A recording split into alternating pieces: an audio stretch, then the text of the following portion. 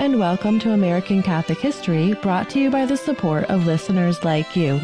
If you value this content and wish to see it continue, become a supporter at americancatholichistory.org/support. I'm Noelle Heaster-Crowe. And I'm Tom Crow.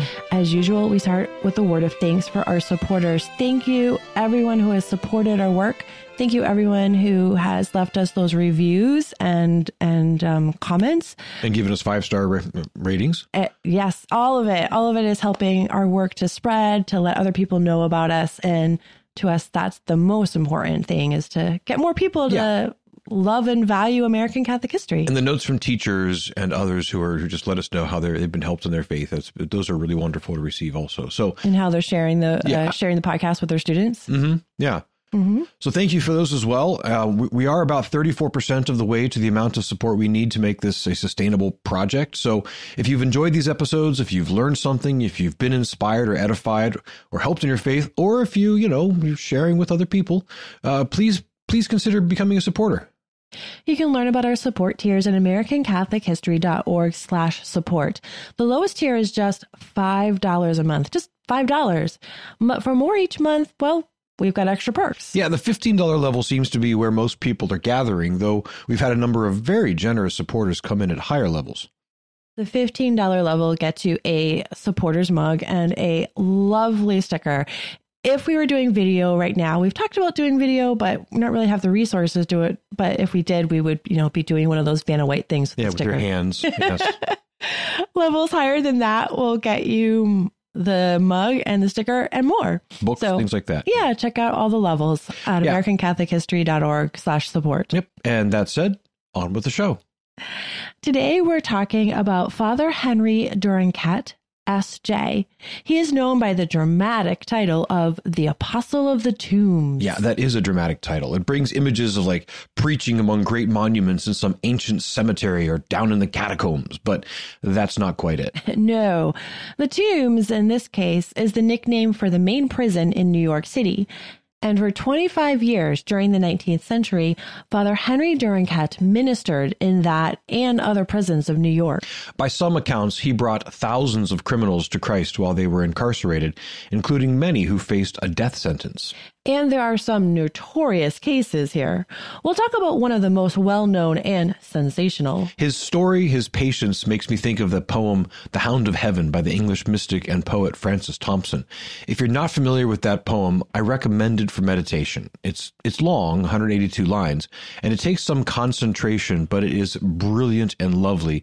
And as I say, what it speaks to about God just seems to fit with the work of Father Henry Durinchet.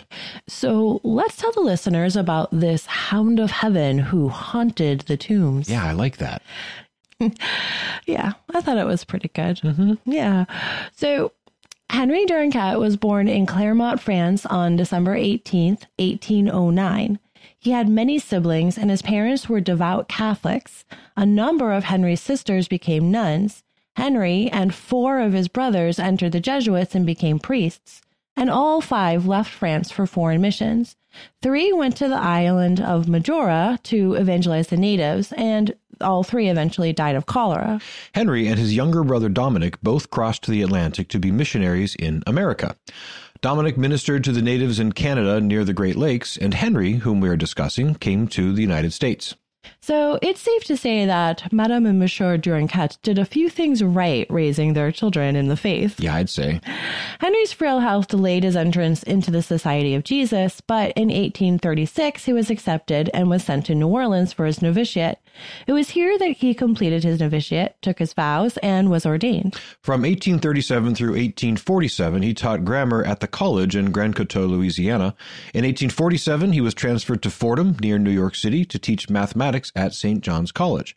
Then he was given 5 years in Montreal, where he taught. And then, in 1856, he finally returned to New York, where he, taught for 2 more years before finally beginning his work as a missionary to prisoners. And this is where his life work really kicked off. Yes, the Jesuits had begun ministering in the prisons and other public institutions, asylums, sanitariums, probably orphanages, things like that. But that work was just something they did on the side. Their main work was in teaching and parish work. They weren't the main chaplains to the institutions. This changed in 1860, the year the Civil War broke out, incidentally. Yes, Father de Ranquet was speaking with the local superior of the Jesuits, Father Remy-Joseph Tellier. Father Tellier voiced a desire that the Jesuits had some dedicated work apart from teaching in parishes. So Father de Ranquet suggested that the Archbishop might be willing to make them permanent chaplains to the prisons. Father Tellier liked that idea and agreed that Father de Ranquet should ask the Archbishop. The Archbishop at the time was the great John Hughes. We've talked a lot about him, but again, another figure we haven't actually done a specific episode about. Well, yeah, he's a very complex character, easily one of the top 3 most significant men in the church in America in the 19th century. And I can't think of many who have surpassed him for sheer impact even since then. There's just a lot going on with him, so his story will take time to pull it all together and get it right. And that'll be a fun one whenever it happens. Oh, yeah. But in this appearance of Dagger John, he's concerned for the spiritual welfare of prisoners in New York's many prisons. His interest may well have been because of just how many Irish there who were baptized Catholics. Yeah, in those days, the prison population was significantly Irish Catholic. They didn't call the prisoner transport vans paddy wagons for nothing. So while Archbishop Hughes was a champion of all those who needed a hand up, he came from poverty himself, it happened that the majority of those who needed aid in the prisons were from among his flock. So, as Father de Ranquet tells the story, he had an audience with Archbishop Hughes concerning some other matter of ministry. Hughes wasn't keen on the proposal Father had come with, but of his own accord, Hughes proposed that the Jesuits take on Blackwell's Island, one of the prison islands.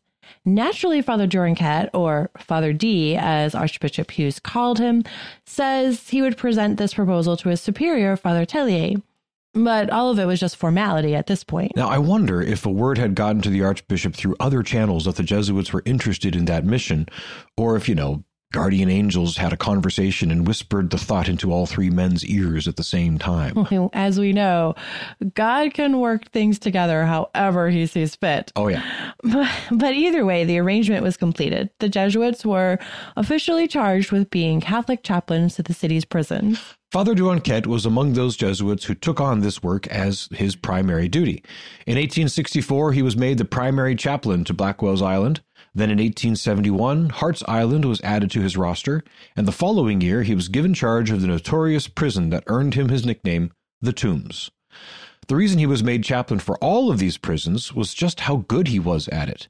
He had such an incredible patience, and he knew that when he entered those rooms with those men who were any combination of broken, angry, confused, despairing, desperate, he came in with the message of Christ crucified. Very St. Paul, preaching Christ and him crucified. Yeah, and not just that, but approaching each soul with the patience and attention that soul required in that moment. Well, one prime example, perhaps the prime example for Father de Ranquet's career was the reconversion of Albert Hicks. Yes, and what a case. Yes. Goodness. Hicks was in many ways the antithesis of Father de Ranquet. Yeah, like Father de Ranquet, he was from a large Catholic family with lots of brothers. Like Father de Ranquet, he was one of the younger children. Like Father de Ranquet, he left home in his teens to make his mark in the world. And, like Father de Ranquet, he had older siblings who pursued a career similar to his own. In Father de Ranquet's case, that meant older siblings who became religious missionaries. In Hicks's case, that means 2 older brothers who were also criminals, with one of them being convicted of murder. Hicks wasn't just convicted of murder. He was among the most notorious murderers, gangsters, and criminals of his day. By his own account, he killed 100 people and robbed countless more. He had murdered gold prospectors in the California gold fields for their gold. He had raided sea vessels and fomented mutinies on the high sea. On land, he was a prolific highwayman. He was an international man of thieving, mayhem, and murder. The spectacular murders which finally brought him down were aboard a small sailing vessel which was sailing to Virginia from New York to buy oysters. So naturally, it had a lot of cash aboard to make the purchase. As it was passing through the Narrows between Staten Island and Brooklyn, he went into action. One by one, he killed the other 3 members of the crew with an axe, stole their possessions, and gathered the $230 intended for buying oysters. He tried to sink the vessel before rowing away in a smaller rowboat, but the ship did not sink. It was found with the gruesome remnants of the murders. A few days later, Hicks was tracked down in a boarding house in Rhode Island. He was arrested and brought back to New York City. At his trial, the jury deliberated for about 7 minutes before returning a verdict of guilty. The judge sentenced him to death by hanging, and the date was set for Friday, July 13th, 1860. Well, while Hicks was in prison, the priest working at that prison was Father Duranquet. And Father Duranquet wasn't impressed or scared off by Hicks's notoriety and evil deeds. In fact, Father Duranquet went to him as he did every other prisoner. Hicks told Father Duranquet that his deeds had been influenced by Satan himself since his teens. He told Father Duranquet that it was too late for him. Father Duranquet naturally said hogwash. Okay, maybe he didn't use that word, but he said, "It is never too late as long as you are living. You need only to open your heart and accept Jesus Christ." Well, it seemed to have struck a chord. The guards at the prison noted a change in Hicks's behavior after Father D started working with him. They noted that he wasn't as nihilistic. They recorded that he showed remorse for his crimes. And on that Friday the 13th in 1860, when Albert Hicks went to the gallows, Father Duranquet accompanied him all the way. Hicks's hanging was one of the last public hangings in New York, and it was a spectacle. The scaffold was erected in a public place on what was then known as Bedloes Island. Bedloes Island, of course, is now known as Liberty Island, and it is where the Statue of Liberty stands. So there's an interesting juxtaposition there. Yeah, really. So more than 12,000 people came out to watch the hanging. Many of them were actually on boats. They had paid specially to have a space on a ship that had went out and anchored in New York Harbor just to watch the spectacle. All of those people came out to see the notorious murder executed.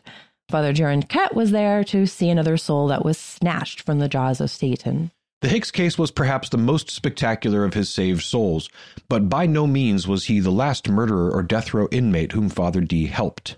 During his 25 years working in the Tombs and New York's other prisons, Father Duranquet had hundreds, some say thousands, of encounters that resulted in similar fashion. Yes, what they had done didn't matter. Who they were mattered. And who were they? Children of God, whose souls were in peril. He loved them and was Christ to them. He went into their dark places peacefully, relentlessly, simply, and invited them to come out to the light. Now, something we haven't mentioned yet. Remember, his ministry started in the 1850s. Our regular listeners will remember that the 1850s were the heyday of the Know-Nothings. Anti-Catholicism was common and powerful. Archbishop Hughes had done a lot to combat the institutional anti-Catholicism in New York, and he wasn't adverse to outright threats of defensive or reactive violence to prevent his cathedral from being burned down. But the bigotry hadn't been tamped down everywhere. In the prison system, for instance, Father D had to overcome resistance and skepticism from the leadership of the prison system, the wardens, the guards, and especially the doctors. But over time, with his patience and kindness, he broke down those barriers too. And after all that, he persisted in this ministry for 25 years. He ministered to untold thousands of souls, helped every man who went to the scaffold in those days, and generally led souls to God. But his ways were puzzling to some. Right. Younger priests, doctors, and others often thought his ways were too slow and ineffectual. Yeah, mind you, Father Duranquet was in his 50s when he really established himself in prison ministry back in about 1860. He had a decent life experience about what worked and what didn't. And it's clear that he knew what he was doing. Eventually, his stature grew to the point where he was one of the most trusted and important people within the prison system. His word was trusted above all others, and his counsel sought. No Catholic priest held the same stature that he earned. And this is why he makes me think of Francis Thompson's poem, The Hound of Heaven. The chorus, if you will, of that long poem just makes me think of how he worked. But with unhurrying chase and unperturbed pace, deliberate speed, majestic instancy, they beat, and a voice beat more instant than the feet. All things betray thee who betrayest me. We'll include a link to the full poem. Like I said before, it's 182 lines on our episode page at AmericanCatholicHistory.org. But now that I've recited the chorus, I kind of have to recite the full first section. I had no doubt. Yeah. Anyway, of course I do. Yeah. Okay, so The Hound of Heaven by Francis Thompson. I fled him, down the nights, down the days. I fled him, down the arches of the years. I fled him down the labyrinthine ways of my own mind, and in the midst of tears I hid from him, and under running laughter, up vista'd hopes I sped, and shot, precipitated, adown titanic glooms of chasmed fears, from those strong feet that followed after. But with unhurrying chase, and unperturbed pace, deliberate speed, majestic instancy, they beat, and a voice beat more instant than the feet. All things betray thee who betrayest me. I highly recommend checking out The Hound of Heaven as a meditation before the Blessed Sacrament or just sitting quietly at home. It is a tour de force. Yeah, it really is. Thompson looks at a number of different ways we run away from God and seek comfort in other places. And in the poem, he paints a picture of how none of these created things can really satisfy the desire in our heart for God. And the image he uses for how God continues to pursue us in spite of our best efforts to run away is a hound. Yes, a hound that will sniff us out and find us no matter where we go. It's up to us to turn around and run to God for comfort and fulfillment rather than to his created things. Anyhow, we're getting a bit far afield. Yeah. I was about to go into Augustine, but we won't do that. So back to Father Duranquet. He remained chaplain to the Tombs, Blackwell's Island, Hart's Island, and the other New York City prison institutions until 1887. Many other assistants of more robust health came to help, but they just couldn't handle the strain. Father's gentle, persistent way carried on through the years. In 1887, when he was 79 years old, the Jesuits reassigned him to be spiritual guide at their establishment in Worcester, Massachusetts, across Lake Quinsigamon from where I grew up in Shrewsbury. Yeah, Father D was almost certainly sad to leave his beloved prison post after so many years, but he was obedient. He believed he would die in Worcester, and he even picked out a burial plot. But he didn't stay there. After just a short time, another death within the Jesuit community prompted the Jesuits to move him one last time, this time to Maryland. The spiritual director at their college at Woodstock, Maryland, just west of Baltimore, had died, and Father Duranquet was tapped to take that role. He served for a short time before his own health failed, and he was removed from all active ministry. He spent his remaining time reading the lives of the saints and conversing amiably with all who visited. Finally, eternal rest came for Father Henry Duranquet, the apostle to the Tombs, December 30th, 1891. He was 82. His memory, while somewhat obscure, is held in high regard by those who learn about him. And with the number of souls he snatched from the jaws of hell, and with his life of self-sacrifice, we may hope that Father Duranquet himself is among the choirs of saints in heaven.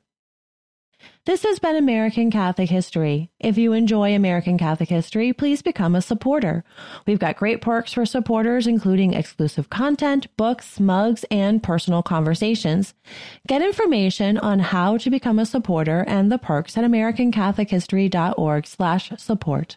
Also on our website, sign up for our newsletter, learn more about Father Henry Duranquet, see about our pilgrimages, like our upcoming pilgrimage to the Kentucky Holy Land and Bourbon Country, and find other episodes that you might be interested in. We love getting your feedback and suggestions for episodes. You can email us at feedback@americancatholichistory.org. Find us on Facebook at facebook.com/AmericanCatholicHistory, on Instagram at ACH_podcast, or follow us on Twitter at ACH1513. I'm Noelle Heaster-Crowe. And I'm Tom Crow. Thank you once again for joining us on American Catholic History, made possible by listeners like you.